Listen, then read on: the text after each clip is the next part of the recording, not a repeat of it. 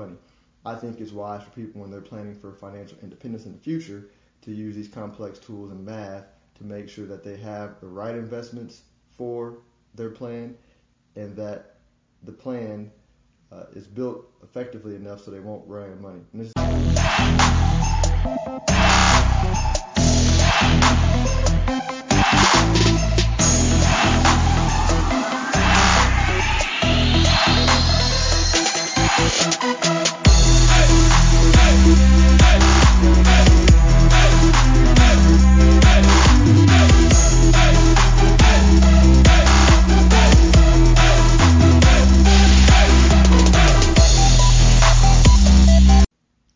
This is actually a really good question I get often because there's lots of online calculators that tell you, hey, plug in your number here, figure out how much money you need to be financially independent or how much money you need to be retired, which are interchangeable ways to say it in different numbers.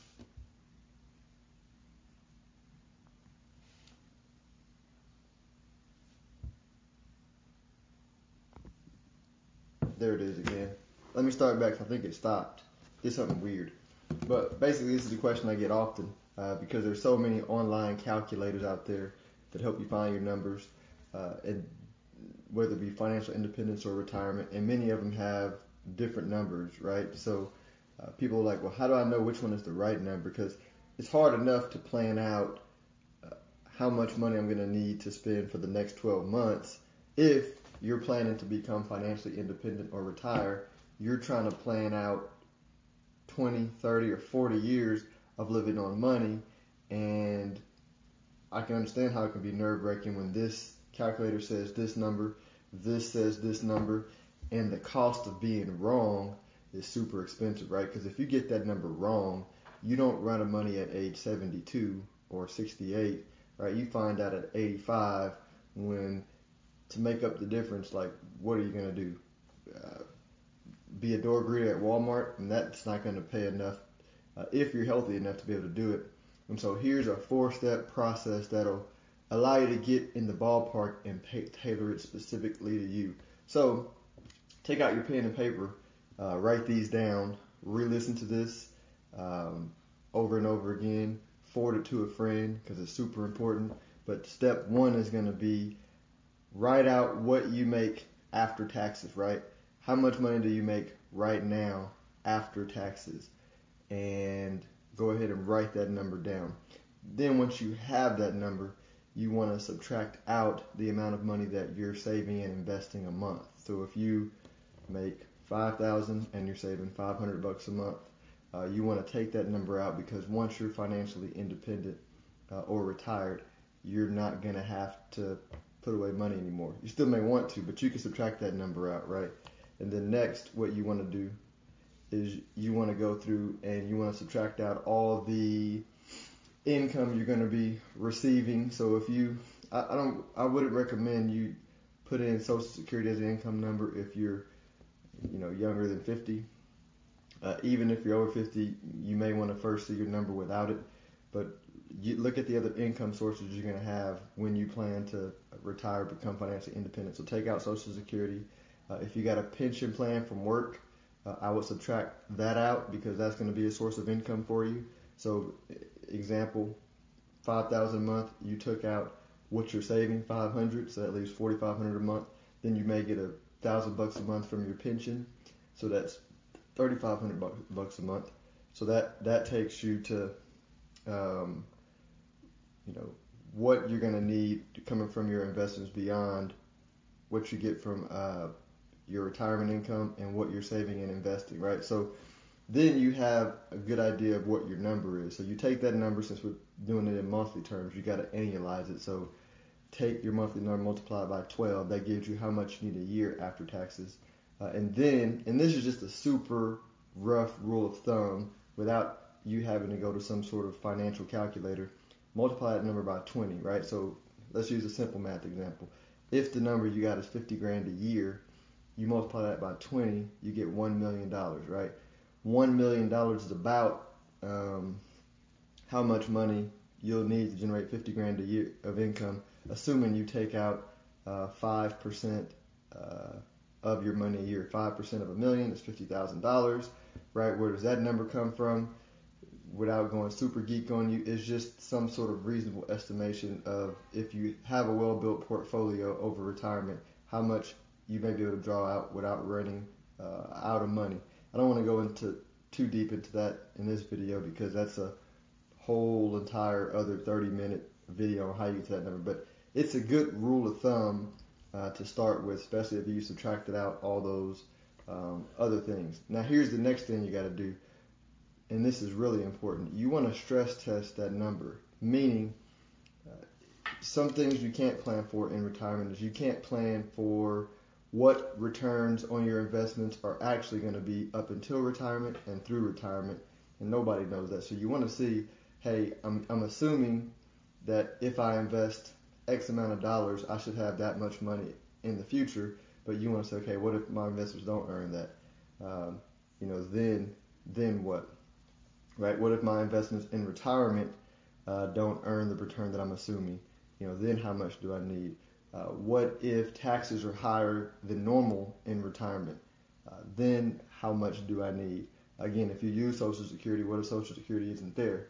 What if my pension plan gets chopped in half, right? Then how much money do I need? What if I need a nurse to come to the home to take care of me at 82, right? How much do I need from that?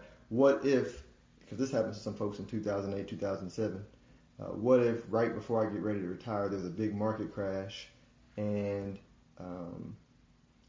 it hits my money, right? Even though it's temporary, it hits my money in the beginning of retirement. That's like one of the worst case scenarios that could happen to you. It can really blow a hole in the plan. So you want to stress test that out, and it's going to help you fine tune like what your minimum number is, but then what your financial security number is, and that number is going to be bigger, and it's going to be a number that allows you to weather multiple financial storms that blows a hole in most plans that you cannot control. There's nothing you can do about it.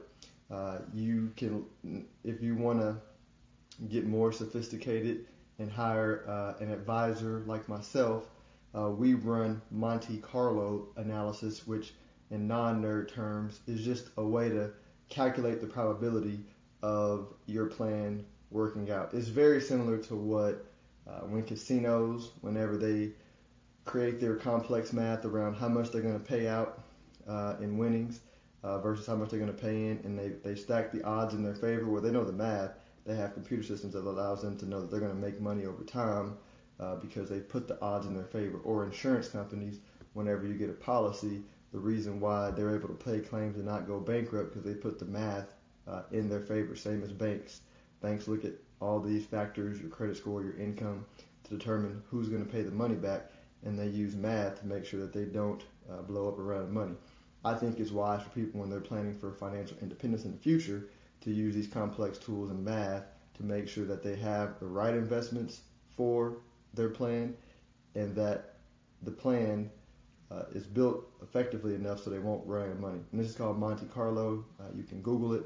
I use it for my clients, but I think it's definitely a really important part for somebody to have in their financial plans. Typically, from what I know, these are offered through financial advisors. You may be able to find some software that on the internet that you can use. I've seen some that's not as robust. I spend a few $1,000s a year to have a really complex software to do it with, but just make sure you do it. And as I always say, y'all, let me backtrack one more time. For those who are interested in me doing it, you can message me, email me. You can go to my website, stonehillwm.com, and this is actually what I recommend you do, stonehillwmwealthmanagement.com, or just Google it and Google Stonehill Wealth Management, and I have a retirement quiz, a retirement roadblock quiz, short quiz. Take that quiz. It's going to identify your number one financial roadblock and what you need to do to remove it, and then it's going to extend a free consult or a complimentary consult to the people that go through this second quiz. And I don't give the free consult to everybody, but it's going to vet and let you apply for a free consult, because if you fit certain criteria, I'll offer a consult for free where we will sit down, run your plan through Monte Carlo, see how far on or off track you are. I won't charge you. For those that I'm a fee-only financial advisor, so I don't sell investment products for a fee. So, but I'll offer a no-cost consult to those who take the quiz and then apply for the consult and that fit certain criteria. So go that route. But this is meant for informational, educational purposes, not meant to be financial advice. You need to seek your own counsel to make those decisions. Investing involves risk. You can lose money. But I really hope this helps somebody. Y'all enjoy your day. Stonehill Wealth Management is a registered investment advisory firm, and I'm the CEO of it and the host of this podcast, Ask Philip Podcast. See y'all later. Thanks, Veronica.